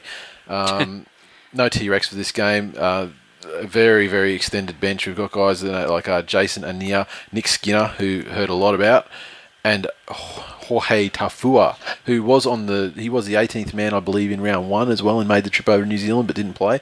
So there's obviously a few concerns here and there. I'd feel a lot more comfortable in this game if we had Matai and Glenn Stewart, because Matai is the kind of guy that we really needed on Monday night. Well, he probably would have pulled us out of the shit, these dummy half running and stuff like that. So yeah, I'd have to say the Dragons based on their last upstart, I think. Yeah, but if they go rocks, diamonds, it's rocks weeks. You could be right. It's rock week, therefore maybe they're super embarrassed by their performance against the Dogs 2 weeks ago. That's what's turned them around. Yeah. Maybe they're super embarrassed at their performance about the Tigers when they should have put 50 on them. Yeah, probably should be. Yeah, probably should be. So of course, Manly are going to win this game. The more you put on, the more you get back. You know how it goes. 13 plus. In one of the upsets of the season. This does actually coincide with the game last season, I think it was, against the Chookies, or maybe it doesn't, maybe that was earlier. But there was a game where Manly were decimated by injury, facing a star-studded premiership grand finalist side, the Roosters, last season, and we absolutely caned them, consigning the Roosters to a terrible season, and also giving ourselves the first step, the first base camp on the way up to the Everest of the NRL, the grand final that we lifted on that faithful day in October 2011. All right, let's go on to the next game, which is the North Queensland Cowboys at home again against the Cronulla Sharkies at Dairy Farmers. Well, North Queensland by how many? If this was at Shark Park, I'd be picking the Sharkies, but I think the Cowboys will get the job done at home. They showed last week they were looking to turn around their round one performance and grow an extra leg at home. And Sharks coming off Monday night footy, I think the Cowboys will get it done. Yep. And also the fact Sharkies play the grand final. Don't expect to win again for a while. Cowboys by probably 26 plus if you're a betting man. Next game, Sunday, we have the Melbourne Storm versus the Sydney Roosters down at Amy Park in Melbourne. The Roosters are going to get absolutely thumped. Yep. Well, thumped. Do the Roosters build on their scratchy yet winning effort of last week? Thumped, I tell you. Yeah, I think the Storm are going to smash them too. I'm trying to create some mystery and talk the Roosters up, but there's just no reason to. They're going to get smashed. There's really nothing else to say about that game. Next. Canterbury Bankstown Bulldogs versus Newcastle Knights at Olympic Park, ANZ Stadium at Olympic Park. 3 o'clock game on Sunday. It was aka the Channel 9 game. I think the Knights have no chance in this game. I think so too. I mean, let's face it, the Knights under Bennett, you'd think would be an improved side, but geez, the injuries. I mean, there are players who've named in this side that I thought would be injured, like Cuthbertson, Uate. I thought they'd both be gone. Maybe then I think Uate still may drop out. They've got a fairly extended bench there. Oh no, they haven't actually got one extra guy on there who he's covering. I don't know who Zane Tedavano is, so me either. I can't really say who he'd be there to cover. Perhaps, what is he going to cover Uate, you think? I thought Uate was worse than, missing just that game that he was injured in. Yeah, Jared Mullins there as well. How beaten up are the Knights? Everyone else is every other, with the exception of Matt Hilda, and he's not going to play in the wing. No. Every other player's a forward, so you would imagine that Tedovano is the man to help out on the wing if Iwate is ruled out. Yep, and doggies.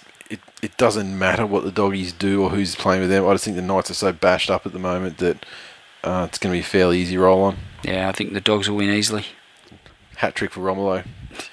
Okay, and finally, we have Monday night foot pitch. The West Tigers versus the Canberra Raiders at Campbelltown Sports Stadium.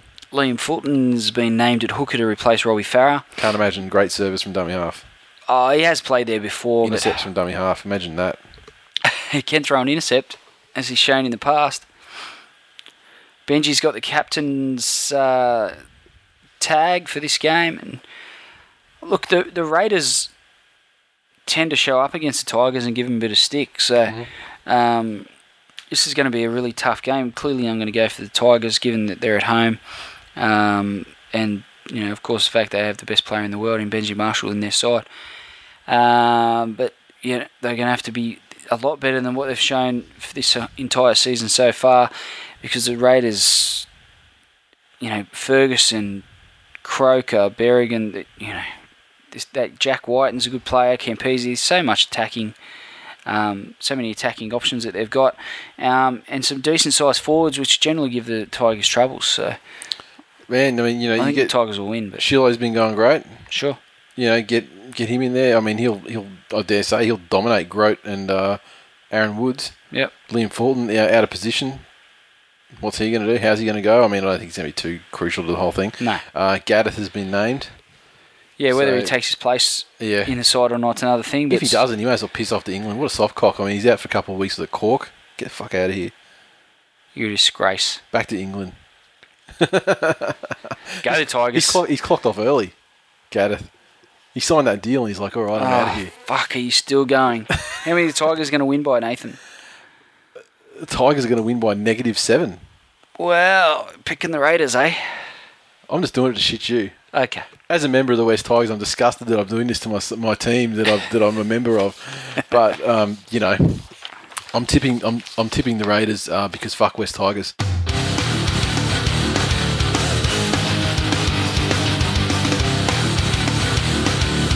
That is full time for episode number 79. As always, you can interact with us on Twitter, so follow at TWI League. Or on Facebook as well, facebook.com/thisweekinleague. iTunes, one new review this week. Short but sweet. Short but sweet, very sweet. Like chocolate oak milk, free plug. TWiL, 5 stars from the chocolate milk soldier. One word, hilarious. How sweet. Pronunciation is all of my own for effect. Of course, if you want to be a legend like the chocolate milk soldier, I believe that was his name, wasn't it? Yes. Get yourself on iTunes, find This Week in League. It's easy to find. We're always at the top of the sports, just saying. No boasting. No boasting. We don't boast. No, we don't boast. You can all plug in, do a search for This Week in League. You'll find us. Get on there, throw a rating on there, throw a review on there, and we'll read it out next week on the show. Tipping. Fuck me. Tippageddon. Absolute tip. Well, last week, I expected... There are many things in life, Nathan, that I'm good at. Tipping is not one of them. How do you go at tipping, Glad? Very poorly, it would seem. And Tippageddon this week. I don't know what I got. I fucking shudder to think, actually. I mean, I probably would have got 3 or 4. Yep, same. I've got 3 or 4 every week, and I'm running...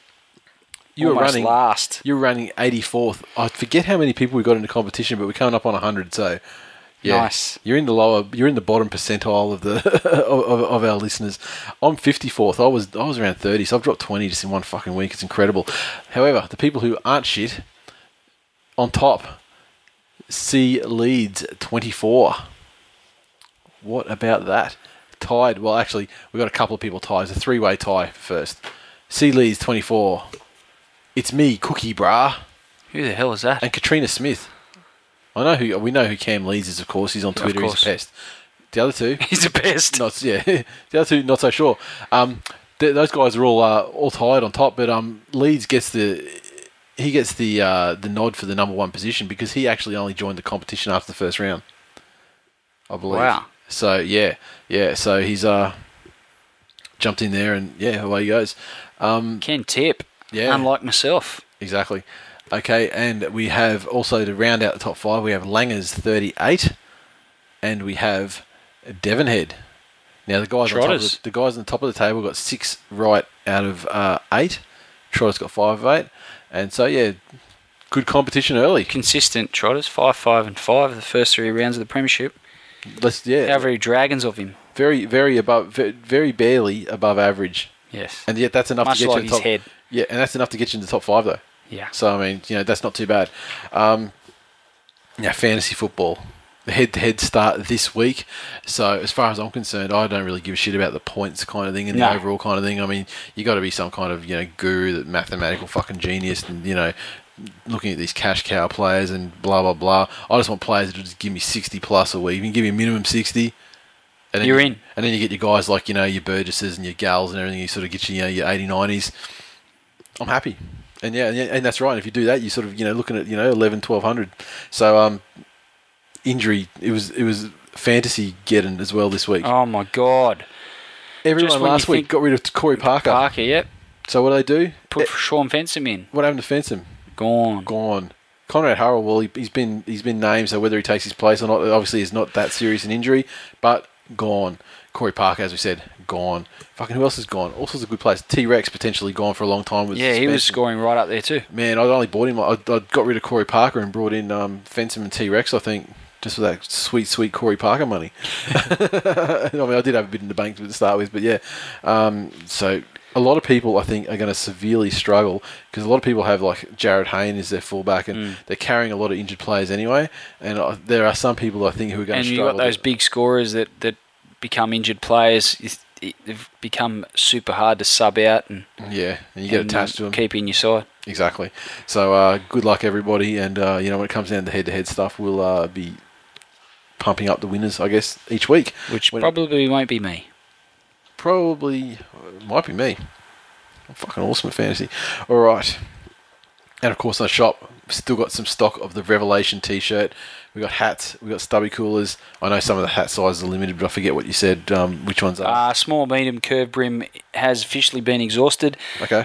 Sold a couple of flat brims in the last week or so. So get your orders in, and we'll get those out to you ASAP. Awesome. And stubby coolers, of course. Oh, we've got thousands of those. To keep your coffee warm in winter, because it's coming to winter. Yes. You don't. Or your beer cold. Or to protect your hand from the coldness of your beer while you're actually watching football in the winter time. But get to thisweekinleague.com/shop. As I said last week, to be the coolest motherfucker that you know. Well, goes without saying. Yeah, it does. Repping our gear. Exactly. Goes without saying. And constantly we're getting reports of people repping that shit out in public. And just getting, and just people guys, just throwing themselves. Guys just pulling chicks like you wouldn't believe. Exactly. And guys like, Cruzy, that would never have any chance of ever pulling a chick ever, pulls our shirt on, please. Exactly. Beating them off with a stick. Exactly. And chicks just becoming absolute glamours overnight. Probably because they haven't pulled the shirt all the way down over their head. But, I refuse to endorse your statements. Anyway. That's it for this week. We're going to finish in under 2 hours. We are. We're going to finish in under 2 hours. And we're ticking up on 2 hours now, so that's all we've got time for. See you next week.